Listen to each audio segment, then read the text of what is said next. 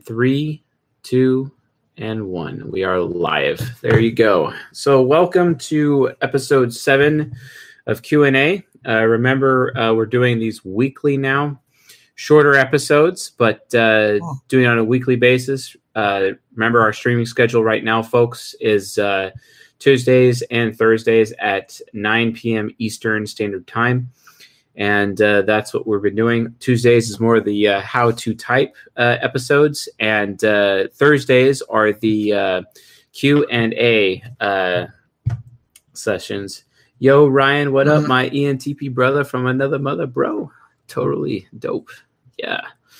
So anyway, thank you for joining us. So remember, the format for the Q&A is those members of this audience that has joined our Discord server. And if you don't know how to get to our Discord server, the link is provided in the description of all of our lectures. Just click on that link and you'll be able to get into our Discord server. And our Discord members of this community have left questions for me to answer. I don't really think I used to read the questions. Now I just don't even read them until Jab reads them off to me, basically. But the point is that that's where the questions are. Sometimes we also look in the YouTube chat to see, if there's any additional questions every now and then. And obviously, if someone wants to use the super chat, we'll literally derail the show and stop, answer their question before moving on to more Discord questions. So that is the format of our show. Just in case anyone had any questions about how we do things or where the questions are, where they're coming from, etc. So, and thanks to those who are actually joining me here on Discord for the live stream as well. I very much appreciate it. That being said, I think, Jab, we can get this show on the road unless you want to, unless you have something else you would like to add. No, let's just move forward. I mean, we've got a lot of questions here, and we've got a lot of answers to give to those questions that we have. So, all right, let's do it. Yeah, sounds good. I'm going to start with this first question, which is where we cut off from yesterday, from last stream. And this person asks, are you going to do any videos about personality disorders and how they relate to depth psychology? Personality disorders. I could, but that's really in the psychiatry, and I'm not a psychiatrist. I would like to think I'm a psychologist, but yeah, Freud is all about psychiatry, whereas Jung was all about psychology. Two different schools of thought. And in terms of disorders go, the thing that I would say about disorders is basically, most of the disorders are just literally labels and not really anything more than just these special labels that we put on people per se.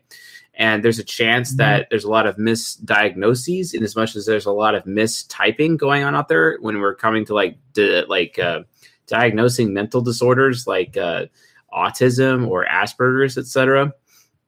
I mean, I've even had my own family tell me I was autistic, but the point is, probably it's not my wheelhouse. It's just not my wheelhouse, so I'm probably not going to be spending that much effort on it, to be honest. Right. Do you have any sources for that person to go read into that if they want? I would probably say Dario Nardi, and if not Dario Nardi, then I think Kiersey even actually talked about it for a little bit. But yeah, definitely.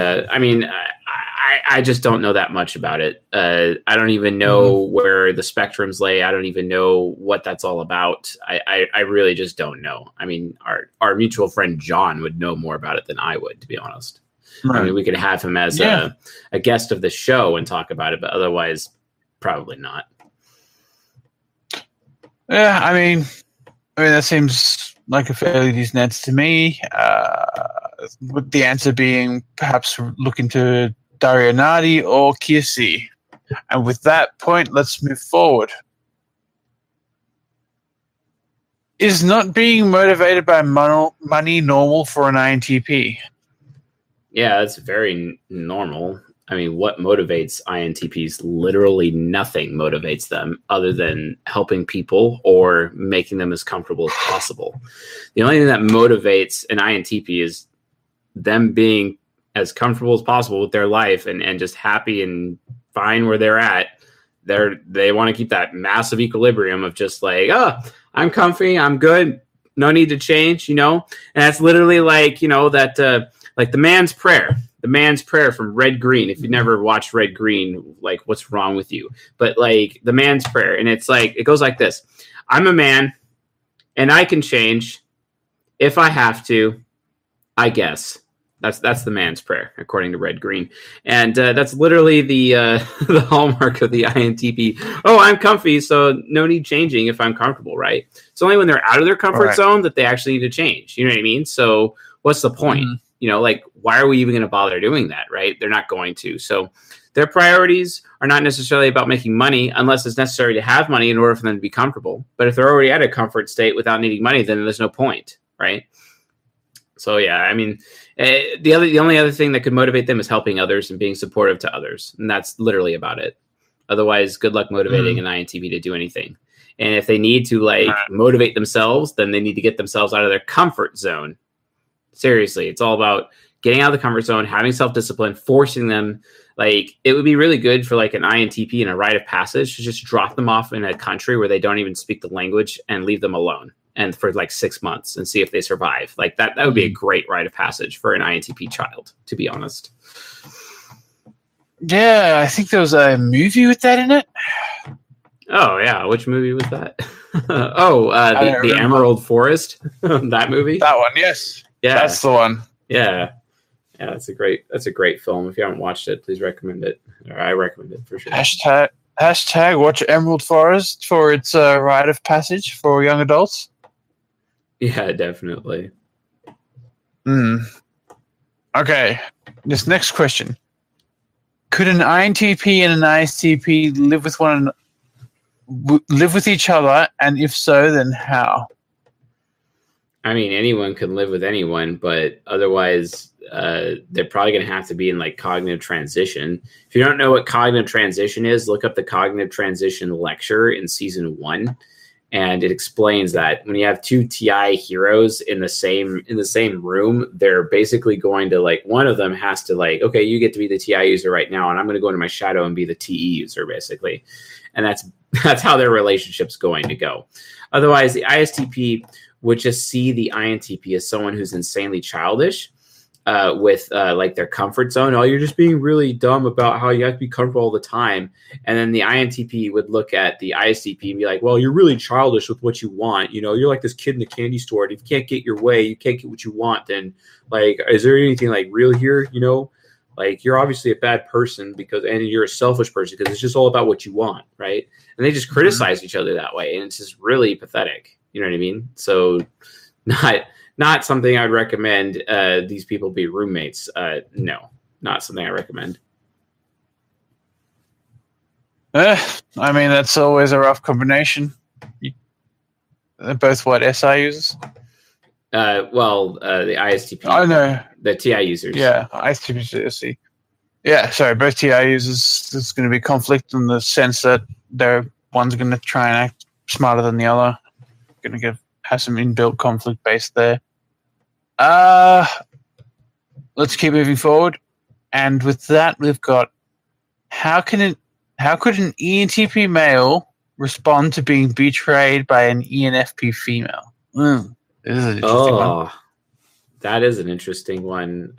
With Dragonfire, you know, Dragon Energy, ENTP style, right? You know, Kanye West, right?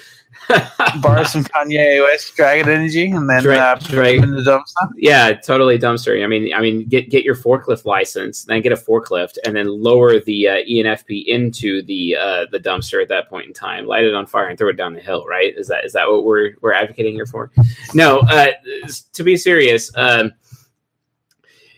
really understand how ENTPs handle betrayal is you actually watch the CW series spin-off of Vampire Diaries known as The Originals, because Klaus Michelson, the main character of The Originals, he's an ENTP.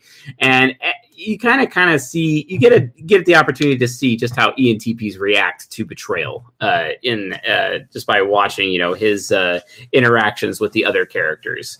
It's one of the best portrayals of an ENTP I've ever seen in television, other than like the Aviator movie with Howard Hughes, as played by Leonardo DiCaprio, for example, or Michael Fassbender as Steve Jobs in the recent Steve Jobs film, etc.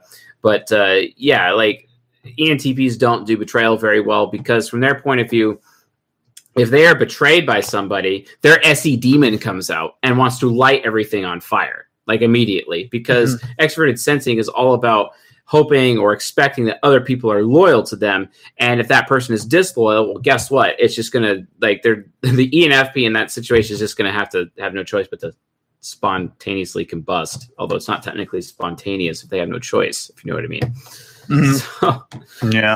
So yeah, it's just like blow that up. Yeah, no, the thing is too, like most ENFPs aren't even aware that they're doing the betrayal, because I mean, I was talking to an NFP about this earlier today, and I'm like, yeah, so for some reason, FI parents and FI heroes, like they turn into these giant ass busybodies and gossips, basically, and they want to get involved in all of the drama so that, whatever decision was made by the authority at the moment, it has to pass their reviewing stand because they're so important. Those FI parents and those FI heroes as NFPs, they're so important that their opinion matters. And there has to be social justice, right? There's got to be social justice. And, well, if I don't feel good about it, then you obviously did something wrong, right? It's just, like, unbelievable. You know what I mean? Mm-hmm. So you got to be careful with them. Like I said, the spontaneous combustion of SED, but it's definitely going in their direction. All right, so we got a question here. Aiden was... I'm not going to bother spelling his last or pronouncing his last name, making myself look like no, not doing that. So his question is, if life can cause people to enter into the different sides of their mind almost permanently, i.e. the Joker, how can you tell if someone is actually, say, in their shadow versus their ego? It's a good question. Although, to be fair, the Joker was actually stuck in his super ego. He wasn't stuck in their shadow. But to answer the question specifically in terms of the shadow, so it's more of it's like a bleed effect. You ever hear about the bleed effect from Assassin's Creed, right? It's very similar to that. You still maintain the traits of your ego, except they become more of the background, whereas the shadow, the unconscious side of the mind, becomes the foreground, right? So the ego is still there. There's no static switch between the two, and you just lose access to those cognitive functions. You have access to all 8 cognitive functions. It's just what your mind is using primarily at the time. And it's very common, especially with children, to be stuck in their shadow, because if they're like, if they have a parent, right? If that parent shares cognitive functions with them in the same quadra, when they're around that parent, they will have to be basically in their shadow, or they will learn over time to be in their shadow to compensate for the fact that the adult, the dominant person present in the room, is basically able to be in their personality, right? And that's probably what happened to that parent, because they probably had a parent who was also in the same quadra as well. Like, so it's just this constant, endless cycle of pain, as it were. And it's like, it's just not going to work. You know what I mean? Like, it's just not. And by the way, Lin Yen-Chen, Dragonzord or bust. Anyway, so that's how to answer the question. If your quadra really determines, and whoever else in your family, for example, just really determines it. And it doesn't necessarily have to be your family. It could be like a supervisor at work, right? If they're in your quadra, you're likely going to have to end up going into your shadow just to cope with the fact that this person of authority over you is there, right? And that would be a serious issue. So just be aware of that. I hope, Aiden, you feel satisfied with that answer. I can chime in a little bit on that as well if you want. Sure, go for it. My answer to that is the difference between the shadow and the ego is when you are in your shadow, you still don't really display the third and fourth slot of that side of your mind. So you kind of really won't display your trickster function or your demon function until you hit your superego. And even then, the trickster function kind of isn't there still. So for example, chasing his INTJ shadow would not really show much FI or SE. It would be primarily NITE. Whereas, that's the simple way to think about it. Like you primarily show the top 2 functions, whereas slots 3 and 4 won't be there if it's you and your shadow. Right, and you'd be more confrontational when you're in your shadow. Right, you're highly pessimistic.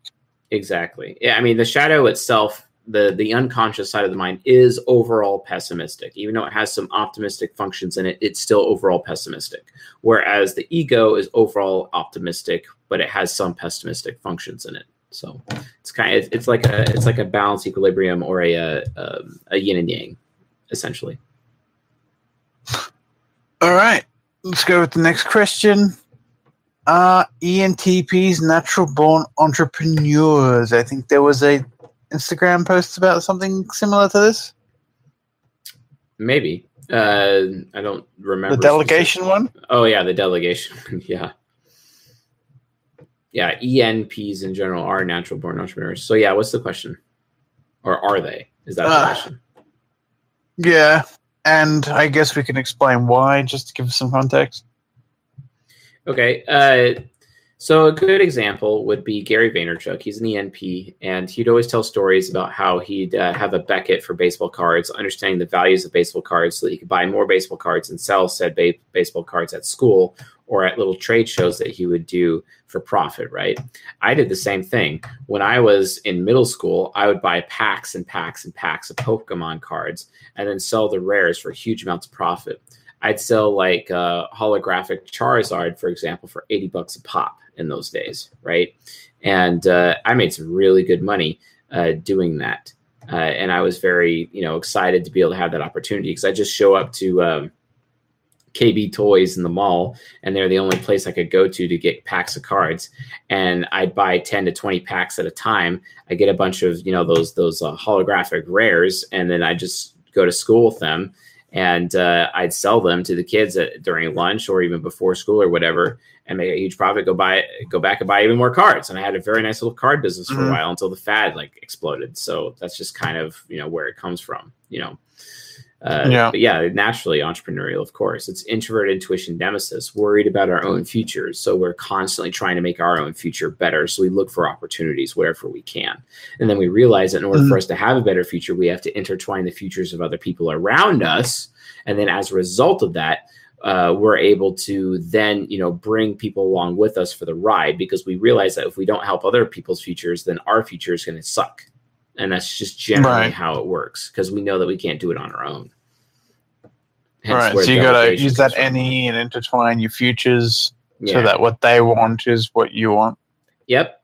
Expert intuition is all about intertwining fates. This is why an NE hero is when they're doing deals, they can get like 5 or 6 people together in a chain and then make a deal with each one of them until they get to the last person in the chain and finally get what they want. They're willing to go that far for it. Yeah, I mean, that makes sense to me. Is there anything else you want to add, or should we move on? No, we're good. Question? I think we're good. We can move on.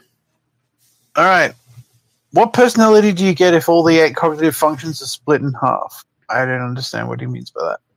If all of the 8 cognitive functions are split in half, half of what? Like half up and down, half left or right? I have no idea what the context is of this. I think what he means is if they're all in equilibrium. So I believe the answer would be enlightenment. I guess. Yeah. Let's just skip forward. If he wants to re-ask that question with a bit more detail so we can get some context behind what he means, that'd be great. Otherwise, let's keep going. What type is most likely to be a narcissist? What type is, if we're talking like, all right, hold on. Let's do this. Let's do this justice. Define narcissism. So let's read off the definition here. Excessive or erotic interest in oneself and one's physical appearance, or extreme selfishness with a grandiose view of one's own talents and a craving for admiration as characterizing a personality type. If that's the case, I would have to default to the ENFP. as the type that has the worst potential of being a narcissist, because virtue and vice speaking, their vice is depravity, which makes the ENFP potentially the absolute most selfish of all the types, with the INFP as a close second. If you guys don't know about this, I recommend you watch, I think it's season 7, Virtue and Vice, to learn more about virtue and vice. Wow. Okay, let's keep going. So where can ENTP find NJs to build relationships with that could lead to getting business from them? So you're trying to get business from NJs. I think this person wants to build a relationship with NJs for the purpose of businesses, so he wants people who are business-minded. Where can he meet some people? Or potentially someone to create an executive team from. Basically, I mean, for me, it was playing online games and MMORPGs and meeting people online, basically more than anything, for developing my executive team. But for others, meetup groups is a great opportunity. Trade shows, events. The NJs are usually the ones in charge, or they're the big-time workhorses of those events specifically. Also, leaders of existing startups, and that go to startups and have relationships with people who are doing startups, and go from that direction. And try to target startups who don't have venture capital. That way, the NJ is more freer to make decisions in your direction as an NTP. Otherwise, they're not going to be as free because they're still kind of a slave to the venture capitalist. So, right. Yeah.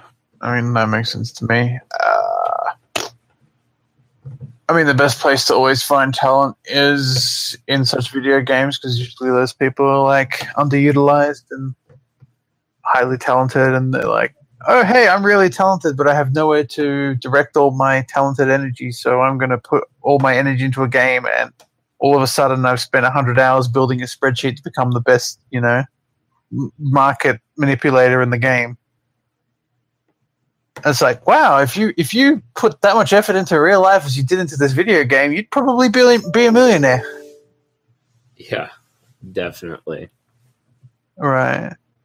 Anyway, let's move forward. So we've got another question. What are the cognitive functions that drive a type to be movement or control?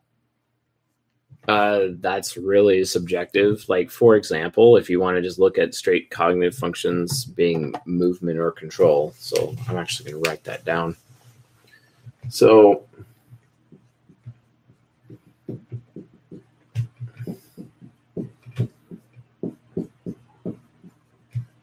we got a super chat donation. So yeah, we do. Yeah, we'll get to that in a second. So movement versus control.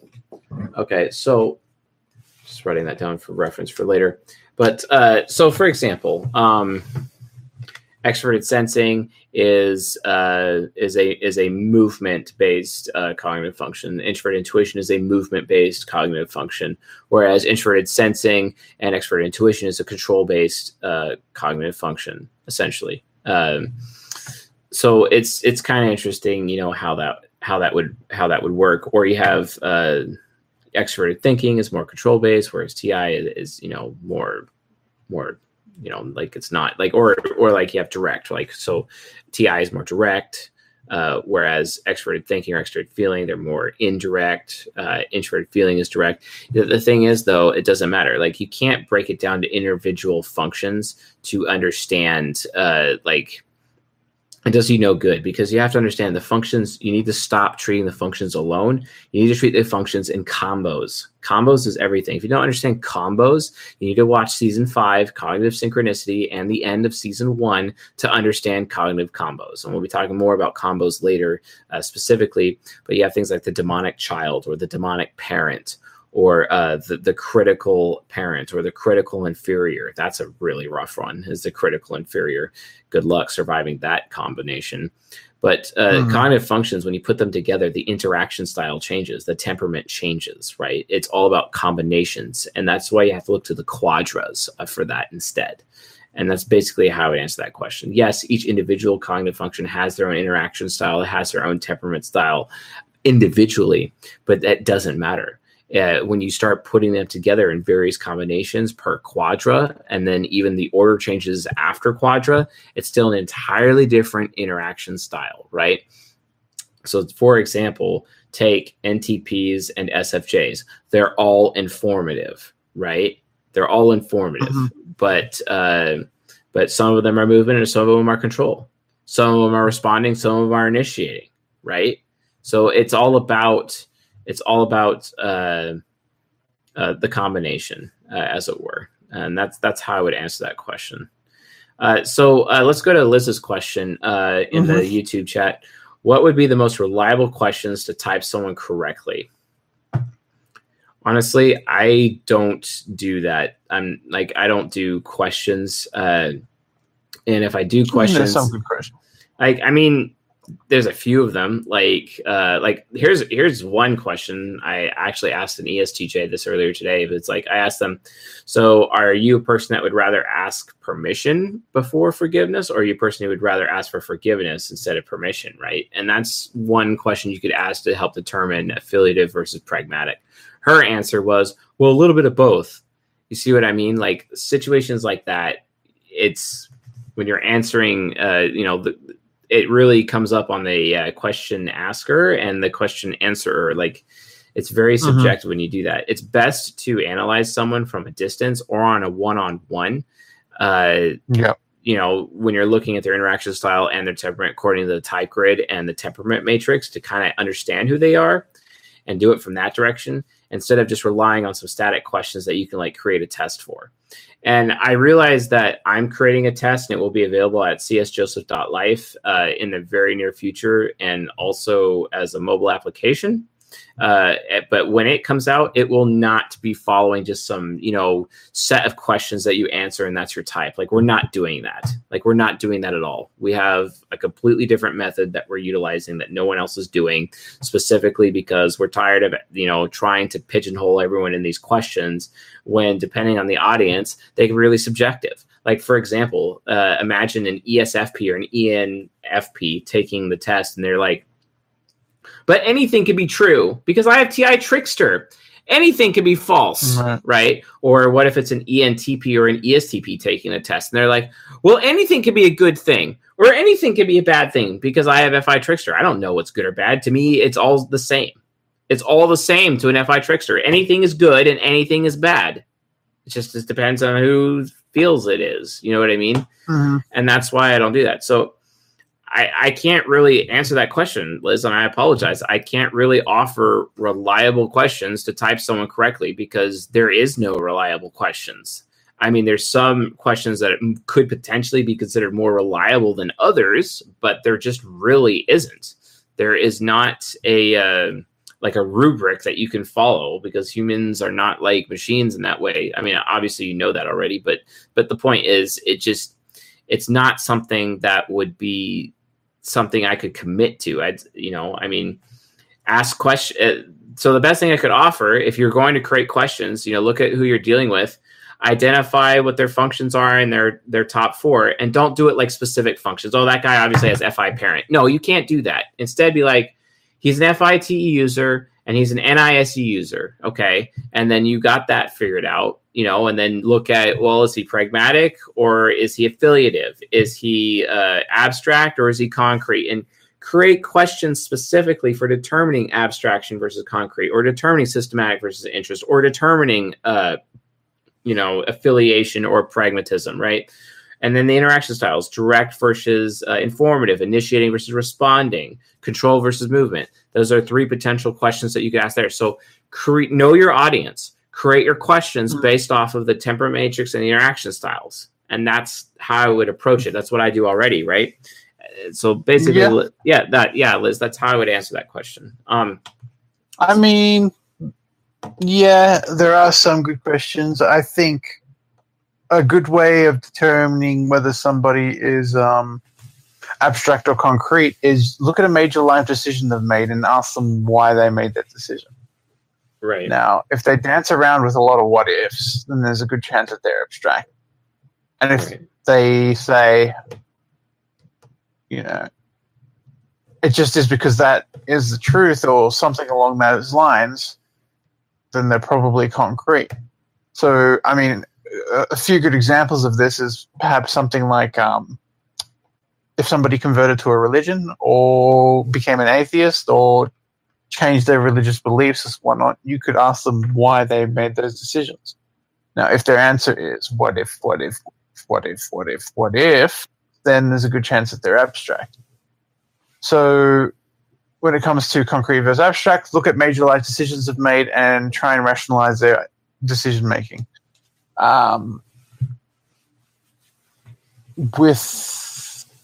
I've always found with control and movement, there's always a good highway question, but then again, that's not 100% accurate. So the question being like, oh, you're on the highway and it's gridlocked and there's an exit ramp. You can either get off the highway and drive to get to the destination the exact same amount of time it would take if you stayed on the highway. Do you go off the exit ramp or do you stay on the highway and gridlock? Now, if you're going to get to your destination in the exact same amount of time, then, there's no difference in result whether you stay on or leave. It's just a matter of personal preference. So if you're going to get off and drive at faster speeds instead of being gridlocked, then that would imply that you lean more towards movement. Whereas if you're more than happy to sit in that gridlocked traffic and, just get there in the time that it's going to take and, it's slower, so it's more controlled, it's more safe, then that would imply your control. Yeah, I mean, you're right. That's a very introverted intuition response. I mean, so like, for example, we had a typist on our Discord server. His name was Bale, and he also had a similar approach where he maintained that, like, he had these photos and these specific questions, within his method. Introverted intuition heroes, I have to respect them and respect that they're an I approach with trying to get it down to specifics from a question standpoint. Yes, there is definitely some validity to it, but there's a huge risk that comes with those questions because the audience, they have their trickster functions. You don't know necessarily how they're going to judge that question or how they're going to perceive that function per se. So I take a more extrovert intuition approach using introverted sensing and just kind of experience the audience over time and collect evidence over time before I say specifically what it is. I'm not saying the introverted intuition way is incorrect. I'm not saying that. Actually, I didn't figure out that I was actually an ENTP instead of an INTJ until after I met an NI hero who told me otherwise. So there is validity to it. I just don't I can't really comment on the specifics of that right now. So Jab, you did a way better job of explaining it than I could have, just by default. Yeah. Well, I mean, I completely agree with you in the sense that you're far better off typing someone if you just understand and are capable of identifying functions. Like informative versus direct is pretty easy to identify. If someone answers your question with a story that doesn't exactly answer your question, but like you can kind of piece together the answer from the story they've told you, they're probably informative. Yeah, definitely. So let's move on to the next one. Aiden Washneys said, do different drugs bring about different sides of the mind? The answer to that question is absolutely yes, they do. Although we don't specifically know all of them and how they work.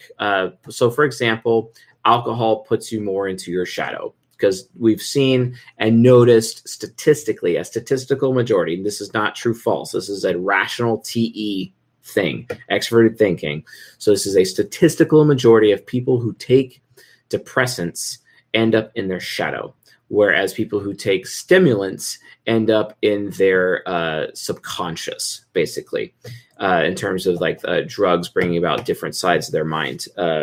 So, for example, if I'm going to get drunk, I'm going to be an INTJ shadow. So if I show up to a bar, right, I'm going to be really bad at playing pool in my ego. When I start drinking, I'm getting really good at playing pool. You know what I mean? And it's situations like that. I mean, where do you think the legend of Drunken Master came from? Or one of my all-time favorite movies with Jackie Chan and Jet Li, The Forbidden Kingdom.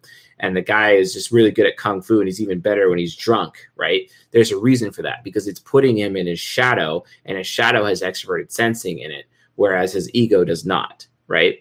And he's able to utilize, put his self-discipline in the background so that he can have his extroverted sensing and be less disciplined in the foreground to make him more effective at Kung Fu, right? It's the same kind of thing.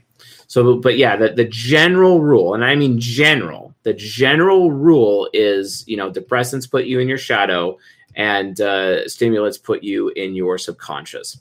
Now, can they affect your superego? Yes, they can. If you are really, really, really deep in your shadow, you could bleed into your superego if you try to aspire with your shadow. Or if you're already aspiring through your subconscious and then something goes down south when you're really stimulated, you can go into your superego as well from that direction. So you still have to remember that there is risks of being in your superego.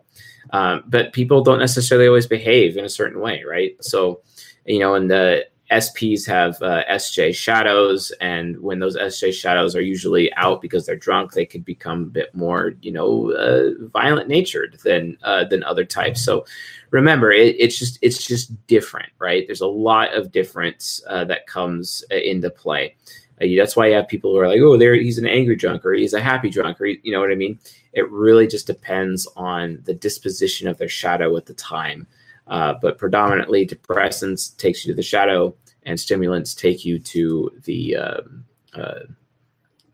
subconscious. And right. Aiden told us his proper pronunciation. And Aiden also asked another question. Oh, he did? Question wasn't phrased perfectly. Joker and Switch to Shadow were two separate examples. One of someone dominantly using any side of their mind besides their ego, though your answer can be applied. Right. Well, I would like to speak on that. So typically when someone gets stuck into the side of their mind outside of their ego, it's usually for two reasons. One, they're a child. Because the way children develop, they start off with a quadra, and we're going to be talking about this more in depth in season 17, which is around the corner. But because we're in season 16 right now, but specifically with a child, they're in their quadra. They get I'm in the SFJ / NTP quadra, known as the alpha quadra, right? So if a child's in the alpha quadra, they start off alpha, and then the events of that child's life puts them in other sides of their mind, right? So I started out as an ISFJ as a small child, and then my sister was born, and then I went into ENTP at the time because my sister was also in the same quadrant, and I just didn't want to be like the same as her, right? Because great, she's another SFJ because my sister's an ESFJ, right? Another SFJ, great. My mother is already an SFJ, so I just went into my ENTP shadow or my ENTP side of that quadra, and then abuse started happening in my life, and then I got stuck in my after abuse happened, I got stuck in my shadow from the ENTP. So I was stuck in INTJ shadow, and I was stuck in there till I was 26 years old, and that's how long it took for my mind to heal from all of the abuse in my life and the trauma. And then I was able to get back into my ENTP ego again. Then people are like, oh, wow, you're a completely different person than you ever were before. And they're like, yeah, duh. I finally got away from all the sources of trauma in my life. That's literally what happened. And my mind was able to heal. Now, the thing is, though, the way our children work is that, if they can still explore the other sides of their quadra pretty healthily, provided that there's no trauma in their life, well, that's up until they reach adolescence. Because as soon as they hit adolescence, whatever side of the quadra that they're in, that's their ego for the rest of their life, basically. So if you're already stuck in the shadow of an ego through adolescence because of trauma in your life, guess what? That's the ego you're stuck in, and you don't get the opportunity to explore the rest of that quadra, which sucks, but that's just kind of how it works. So, but yeah, anyway, that's how I would answer that question. And Aiden says, my bad for your response. So all good. What you got next for us, Jeff? Yeah. All right. Now, rubs hands furiously. Everyone on Reddit says George R.R. Martin is an INFP. Do you agree? Who? George R.R. Martin. And what do they say he is? An INFP. I completely agree with that. Yes, he is an INFP, hands down. He's super informative. He's very behind the scenes, very controlled, very responding. So yeah, behind the scenes. So he's a background type. He's very abstract. So he's either an INTP or an INFP. out of the right off the bat. But he's not pragmatic, right? He seems pretty pragmatic, but he's not. He's more of playing with the pragmatic because he's very affiliative, right? And he knows how he feels, and he wants other people to think highly of him as a result. Which, yeah, definitely he's an INFP. Now, that doesn't mean we could do a how to type session, one of these Tuesdays and realize, oh, he's actually an INTP, right? It could happen. I haven't looked as deeply into him, but for right now, my working theory, my working belief is, yes, he is an INFP for sure. Okay, let's go forward. Oh, we got Someone asks. We got another one from Periani. Besides John, the man, the mystery, BB, and Dario, any scholar recommendations off the top of my head? So yeah, Dr. Linda Behrens, for sure. Dr. Linda Behrens for the interaction styles and the temperaments, and Stephen Montgomery, who wrote this book. So this book, Stephen Montgomery, and then here's some books by Dr. Linda Behrens. I recommend all of these for sure as other scholars in this science for sure. That would be the direction I'd go for. There's some unpublished material that hasn't made it out quite yet that should be coming, and we'll definitely inform everybody when it comes. But until then, those are basically the sources that I utilize. A lot of people ask me why I don't do David Keirsey, and it's because David Keirsey is wrong about a lot of stuff, and as much as Socionics is wrong about a lot of stuff. And when I look through these material, I'm grabbing what's true and leaving out all the false, basically, and just kind of moving from there. So I hope that answers your question, Perry, Ani, for that. All right. So this person asks, how do I figure out if I am an ENFP or an INFJ? An ENFP or an INFJ? Well, they're both in the same temperament as idealists. So they're both affiliative, interest / motive based, and abstract. So their difference is their interaction style. Are you more informative, initiating, or movement, right? Well, they're both movement. So it's okay, am I informative or direct? Am I initiating or responding? Find out if you're initiating or responding. Find out if you're informative or direct, and you'll know if you are an ENFP or an INFJ for sure. That's how I would do that. To find out more, watch season 2 and season 15. Right, but they're the shadow of each other. So do you have any comment on how an ENFP in their INFJ shadow would behave, or how an INFJ in their ENFP shadow would behave? And what would the difference between differentiating whether someone was in their shadow or their ego between those two types? Sure. So an INFJ, an INFJ shadow they'd be really worried about their own future. They'd be really critical towards how other people feel. They don't like getting guilt. They do not allow anyone to guilt them into anything. They see being guilted into something as manipulation, whereas an INFJ would actually would feel guilty regardless of manipulation and actually make decisions. An ENFP shadow of an INFJ, they're very paranoid, always concerned that someone's going to screw them, have this insanely high moral standard for themselves that's super ideal, and quite frankly, it's very alienating to other people, or potentially alienating. They have to learn to hold themselves to that standard without holding others to that standard, essentially. But that's by and large some of the main differences between those two shadows. All right, let's keep moving. Is there a martial art that you could advise to an INTP? Yeah, sure. Take Brazilian Jiu-Jitsu and Muay Thai, as well as Jeet Kune Do. Now, those are nice and they're effective, and they're probably what I would recommend anyone learn. But specific to an INTP, if you really want to have a really good experience, that's an excellent martial art, that's actually a lot of fun, definitely, hands down, capoeira. Capoeira, and become a capoeista. It is absolutely fantastic. It's literally, you get the martial art, the self-discipline for the martial art. It's also music and it's dance at the same time. Even if you don't even know how to play an instrument, the maestro will assign you an instrument, and you'll be okay, that's your instrument. And you're okay, and they'll teach you how to do it. And it's really simple to be part of the band. And how the music changes how the dance goes, and then the music changes again, and then the dance turns into all of a sudden it's a combat fight, and the dancers also start trying to do a takedown, and they have this huge buildup with the music until it becomes a takedown. And you're actually learning, hand-to-hand combat while simultaneously dancing and playing music. It's an absolute fantastic experience, and definitely something I would recommend to any INTP for sure. SI Child absolutely loves it. So yeah, that's how I would answer that. Okay, what are some books that, I don't know why he says this, but what are some books that lazy INFP should read? Related to this, how should I treat my SI child? Say that again. So this is an INFP who asks, what are some books that lazy INFP should read? So I don't know if this means motivational. Literally nonfiction. Right. And relating to this, how should I treat my SI child? By get out of your comfort zone. Get out of your comfort zone. Force you to do things you don't want to do. Force yourself to do things that would make you feel bad or not feel good. Mm-hmm. All right, let's keep going. Would you recommend antidepressants for FI Critic? No, I would not.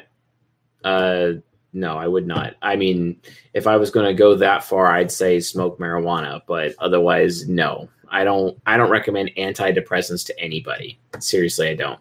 If you want to know why, you can find out why at fixyourgut.com.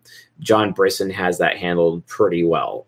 Taking antidepressants destroys your gut microbiome, also potentially destroys your hormone output, making you age faster. And if you're a woman, you're just going to end up getting fat over time, potentially, especially, as you get past the age of 26 and your human growth hormone drops. It's just going to destroy your beauty in the long run. You're changing your brain chemistry. It's just not good, right? It's just not good at all. I don't recommend that. Not remotely.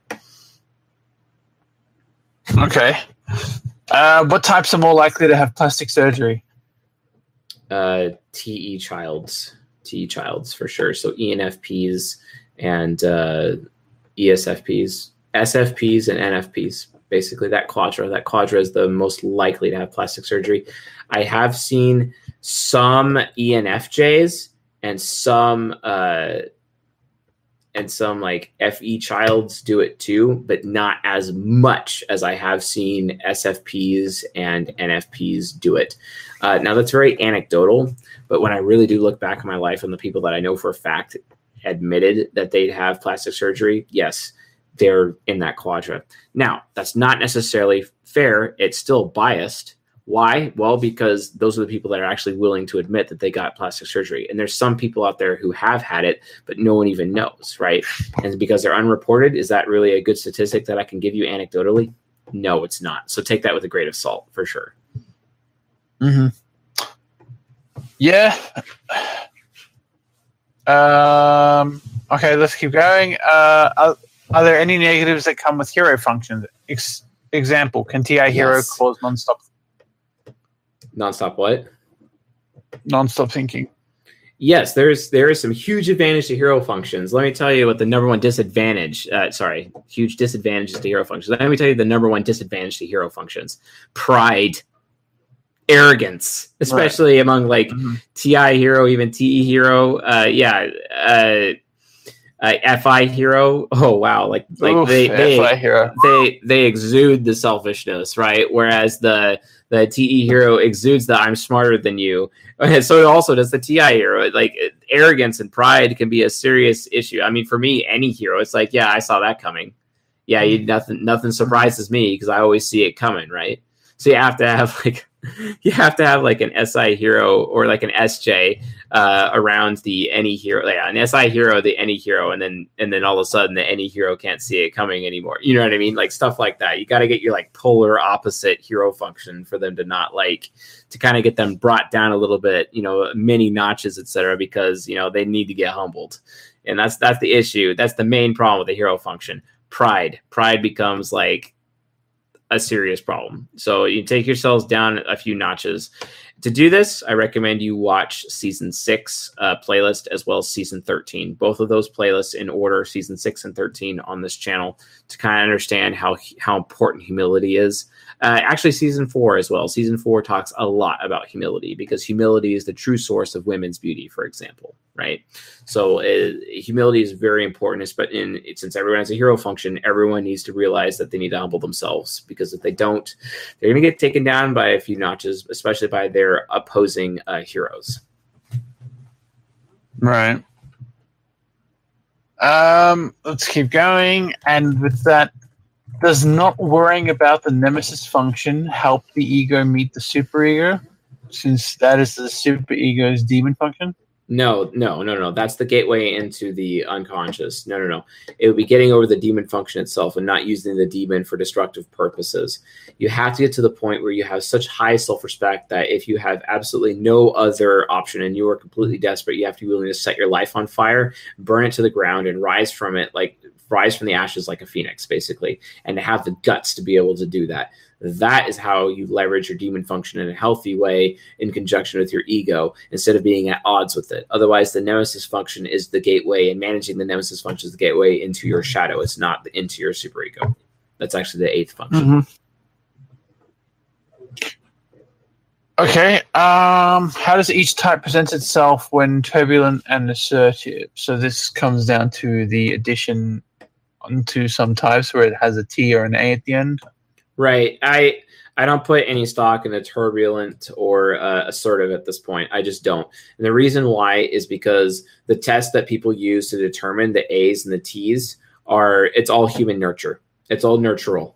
So I'm focusing specifically as my niche on human nature, and I'll talk a little bit of nurture on the side to help better understand nature, but I'm not going to go so far as to do the turbulence or the assertives at all. I'm just not going to do that, because oftentimes when I see like, ooh, you're an ENTPA, and then I'm like, actually, according to the type grid, you're an ENTJ, bro. Sorry. You know what I mean? Like that, it just adds even more to the whole mistyping crap, and the T versus A just allows people to get stuck in the MBTI crap that they've been dealing with. Ooh, I'm typing people by the letter dichotomies, and that's way more accurate. And you have to be typing people holistically for their entire archetype, not just looking at their interaction styles and temperament styles. That's not good enough. You have to look at their type holistically, because there's no way in hell Kanye West is an ENTP. And it's like, okay, yeah, no, that's not how that works. I mean, if you're like, no. That's not how it works at all. So again, very nature focused. And as a result of that, the A and the T, I shy away from that, because as far as I'm concerned, the A and T, it's neutral, and it just leads to even more mistyping. So I'm not going to bother. I'm just not going to. Unless I absolutely see for a fact that it is a thing, I'm not seeing it, because everything else is easily explained by the type grid and the temperament matrix. So why am I going to bother adding further confusion to people thinking like, oh, I'm actually an ENTJ, but I think I'm an ENTP right now, but I'm an ENTPA, right? Okay, yeah, high five, bro. No, I'm not going to stand for that inaccurate crap. No, thank you. Okay, could you also type Al Gore? Now, I mean, I can add that to the list. Yeah, just add it to the list. Do you want to give a guess as to what type you think he is? I think he's affiliative. Absolutely. I really think he's affiliative. He kind of seems like an idealist to me. I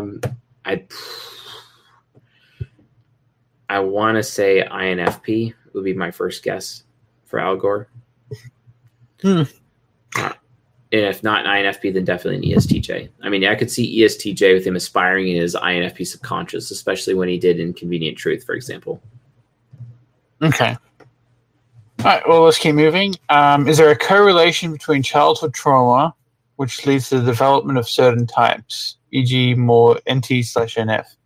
If so, which form of interaction leads to a high development of cognitive function, e.g. emotional blackmailing leads to child developing FI/FE? Question mark? There is no correlation. There's no correlation. We have no idea what causes a child to get into the quadra that they start out with. We have no evidence to show how that is. There's no evidence for it even genetically. And I know that some people like Dario Nardi have asserted so. I cannot believe that, because the method with which that they are utilizing to type people is leading up is like 1.5 times, so only 25% accurate. So no thanks. I am not going to stand for that. And it's no offense to Dario Nardi. It's not his fault. It's not his fault that he doesn't have the tools at his disposal to accurately type people in that regard. It's not his fault that the tests are just absolute utter crap. And it's not, but his methods for research, he's definitely onto something. He's just, his input is wrong. So he's got good process, but his input is not really good, and it's leading to bad output and poor feedback, right? So until we change the input for Mr. Nardi, no. So I wouldn't recommend going in that direction. And the answer is no, there is no correlation. Thus, I can't answer those questions or that question. Mm-hmm. Okay. Angelina asks, can you type people that are dead based on the things they've did in their life, or is it impossible? And if so, is there a different process? You can type people based on what they've written, like in their autobiography, or if there's like some video footage of them. Otherwise, it's just theory at that point. Mm-hmm. Well, I know ENTPs are known as the debaters. Do they usually refrain from arguing because it is a waste of their time? Do ENTPs think like that, or do they just debate whenever they can? There always has to be a purpose or reason behind why they're debating. And sometimes they take devil's advocate and then they show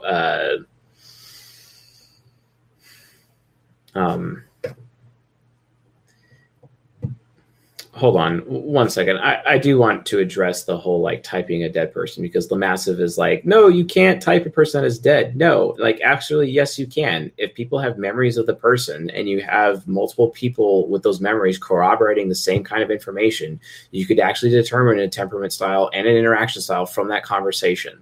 Like that's a thing. I'm sorry, that's a thing. Anyway, like especially like go to all the SI users that person has ever known, right? If they have high SI, like SI Hero, like an ISTJ or an ISFJ, both of those would be great. And they would be able to tell you plenty of information about the person and how they behave with very huge accuracy. Go to the SJs, they'll tell you. So anyway, could you answer that question again?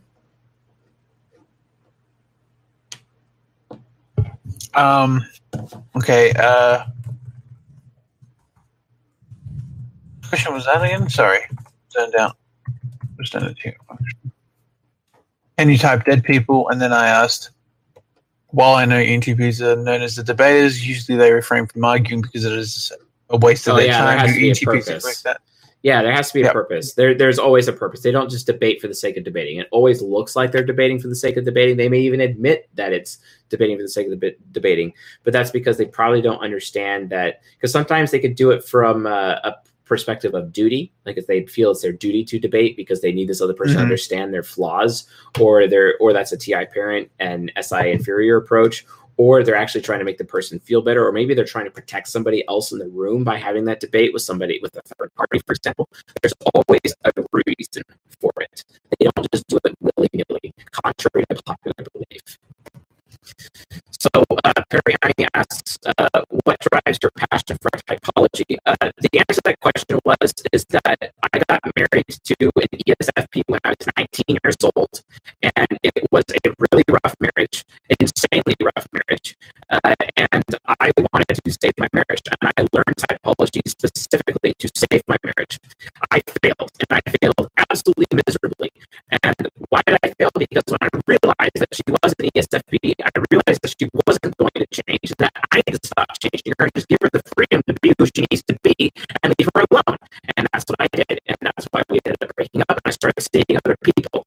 That's what started my passion for typology. But ever since that point on, it is my duty to learn it and express the science as such, moving it forward for our race to utilize in an attempt to put a stop to fatherlessness, because fatherlessness is a disease that is plaguing our society and causing our society to collapse right before our very eyes because there's no fathers. If we bring the fathers back, if we turn the hearts of the fathers to their children and the hearts of the children to their fathers, then we will have a future again. But, I mean, a lot of people don't understand that, a lot of people don't accept that, and I don't care what their opinion is, but this is exactly why I do this, because my theory is, if I can get it so that the entire world actually understands everybody else, close to them, or even far from them, understands their neighbor, hashtag love your neighbor as yourself, like Jesus said that. If you love your neighbor as yourself, that means you're loving yourself too, which means you understand yourself. If you understand yourself, you can understand someone else, right? You have to understand everyone else. And if you're going out of your way to understand others, then they should be going out of their way to understand you, right? Which means if everyone's understanding each other, there's no reason to be having war, right? Fatherlessness, and it destroys maturity as well, and everyone will be mature if the fathers are back, right? I do this because I'm trying to bring the fathers back. You can learn more about my introductory video on the very front page of my YouTube channel, where I explain it there. So, my audio sounds republic. Is my audio still dead, or are we back? No, your audio sounds fine to me. I mean, is it YouTube? Because through Discord it sounds fine to me.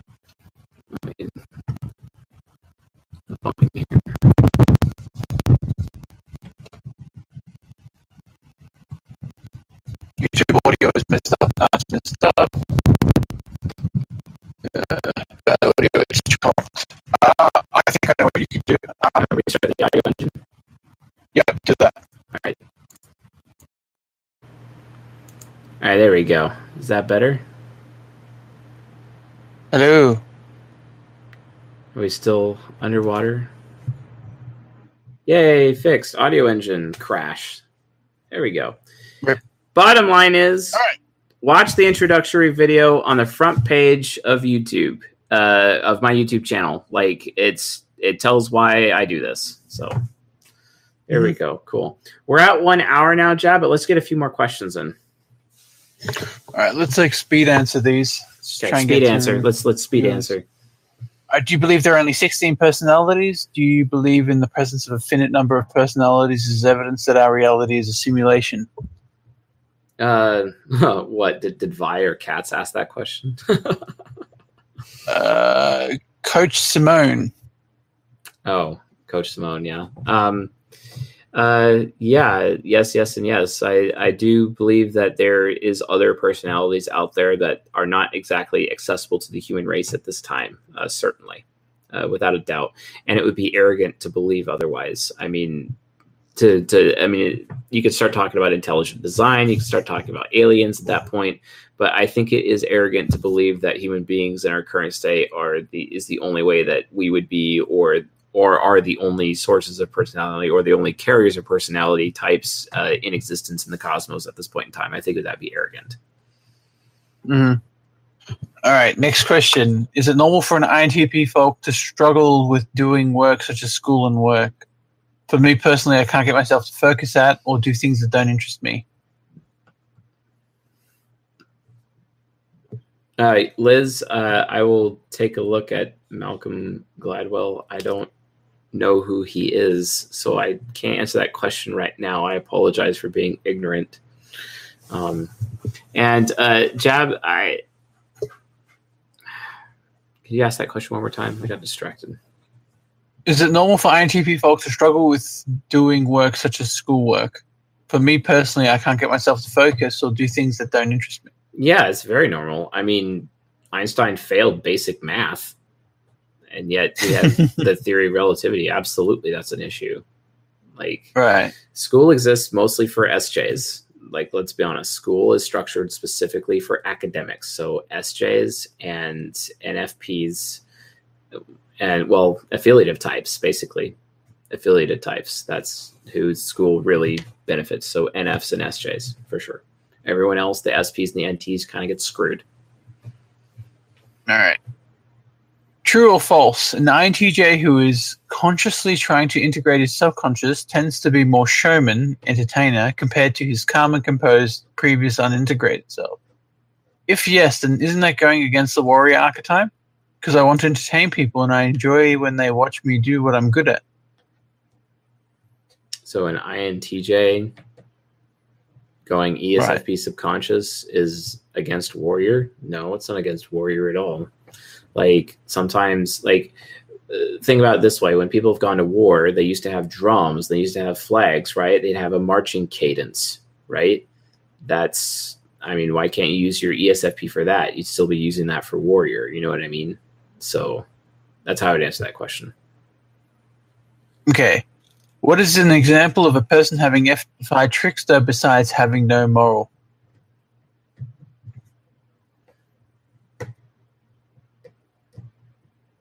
So what's the difference between having SI trickster and FI trickster?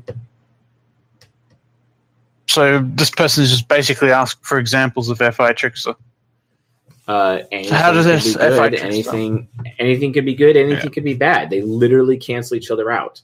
Do I know what is a good or bad thing? No, I don't. I have to ask you, Jab, what is a good thing to do? I have to ask people close to me what is a good thing to do. I have no clue. Don't ask me what is a good or bad thing, because to me, it's all subjective. Anything could be good. Anything could be bad. Literally anything. And I have no idea. All right. What's the correlation between social sciences and codependent personality? So which types are more codependent than others? No, what's the correlation between social sciences and codependent personality? That gets into the psychiatry realm. I don't know the answer to that question. All right. What do you call your typing system? Is there a formal name for it? E.g. Socionics, CBTI, LBOP, etc. Just the Berenzian type grid and the Stephen Montgomery temperament matrix. That's it. How does one go about developing a cognitive function? Example, I'm an ENTJ and I feel my SE child is underdeveloped as I don't exhibit some SE qualities as much as I'd like to. Well, for one, he needs to verify he is an ENTJ.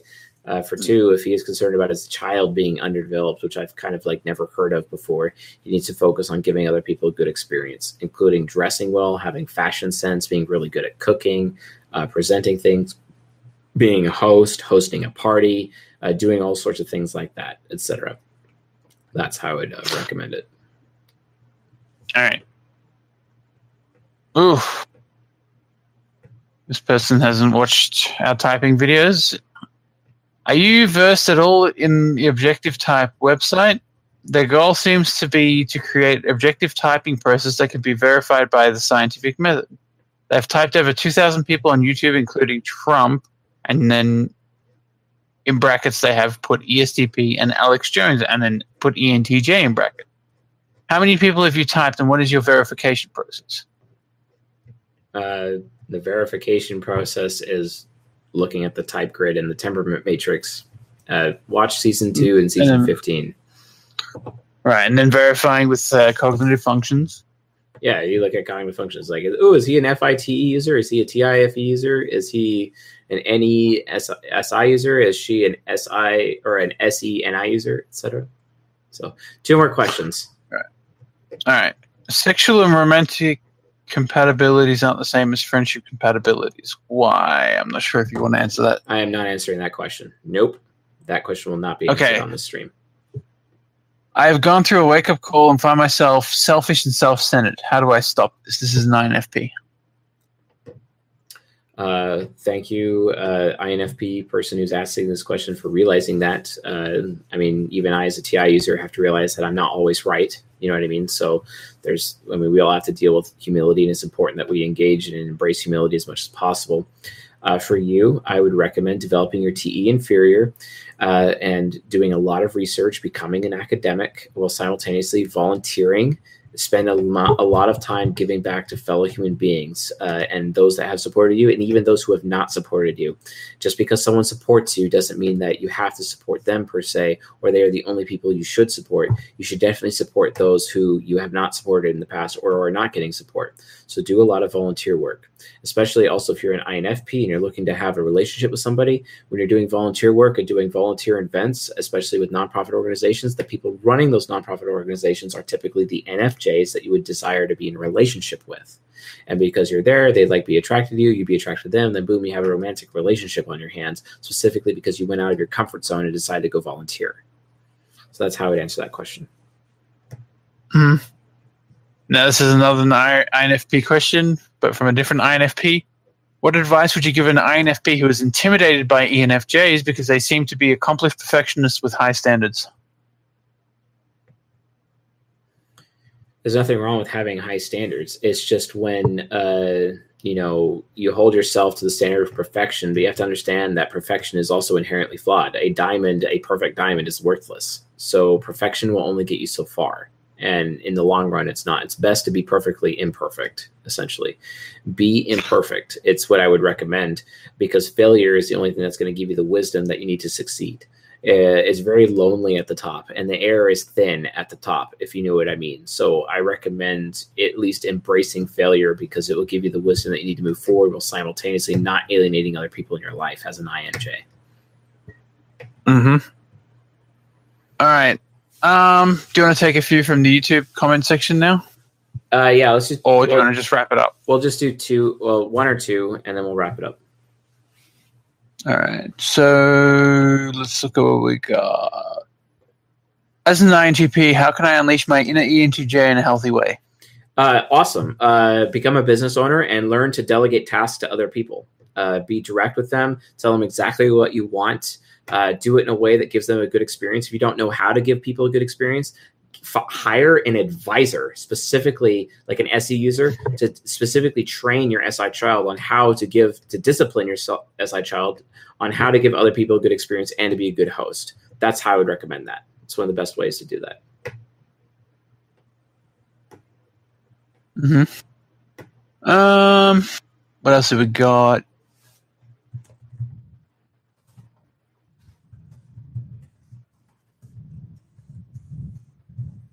Come on, guys. You got any good questions?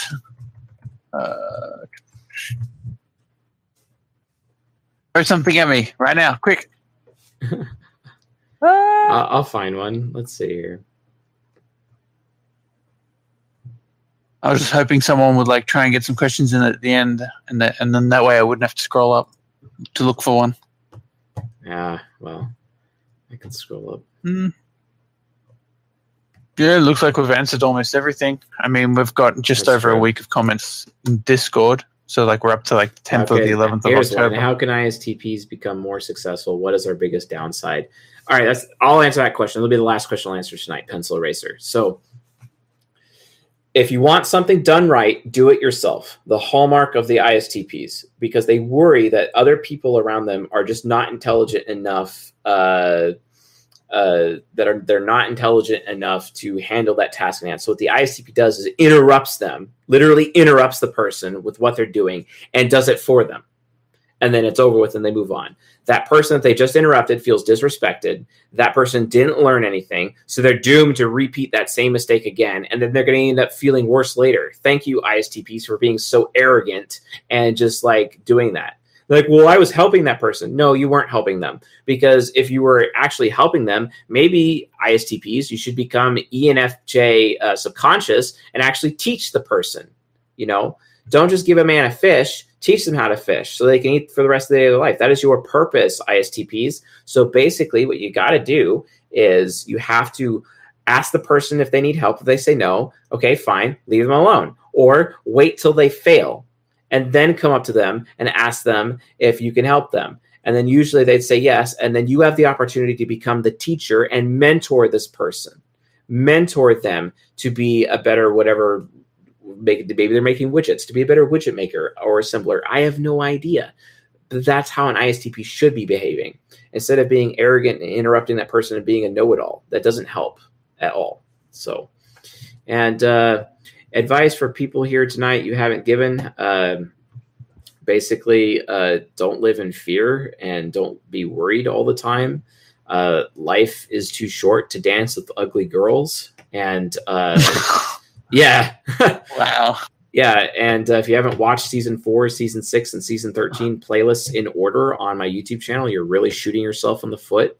There's a lot of really good, hashtag wisdom in there, so like check those out, learn about human nurture, because human nature is only like half the story, etc. And one more thing, this is like a book giveaway, so if you guys want a copy of this specific book, in Introduction to Interaction Styles by Linda Behrens, Understanding Yourself and Others, make sure you guys leave a comment and a like, and be a subscriber in this particular video. And we'll be announcing the winner this weekend sometime. And I think that's everything for me, Jeb. Yeah. Anything else? We got pretty far in the questions. Good. Got a little over a week. So we're up to like the 10th or the 11th of October on the Discord. Awesome. So we're pretty good.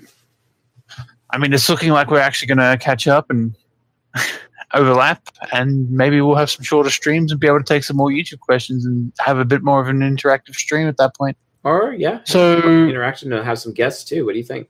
Some guests? Yeah. Who are we going to invite on first? Oh man, I don't know. Come on. Any chat suggestions? Who are we inviting to the show? Yeah, that'd be good. That'd be good. Good thing. Yeah, well, leave it as a comment. On a side note, thank you all for coming. We may be bringing a new stream, which would be typing famous people, but instead it's going to be a fiction edition. That's why there's a separate subsection. Yeah, we're going to have fictional character typing. Which is going to be really a little bit hard. It's going to be a lot harder because the writing could be so terrible and they could have different personalities in the same episode. It's like, wow. Yeah. Yeah, it'll be interesting. Anyway, so yeah, make sure you get in the Discord, leave some typing suggestions. I'm looking for a spicy one to kick off the fictional character one. So if you've got any good fictional characters you think are extremely spicy, put them in the suggestion bar on the Discord chat. And on that note, I will bid you all au revoir. All right, cool. You folks have a good night, and we'll see you on the stream next week. Tuesday night, 9 p.m. Eastern, and Thursday night, 9 p.m. Eastern is our actual streaming schedule right now. So see you then. Later. See you.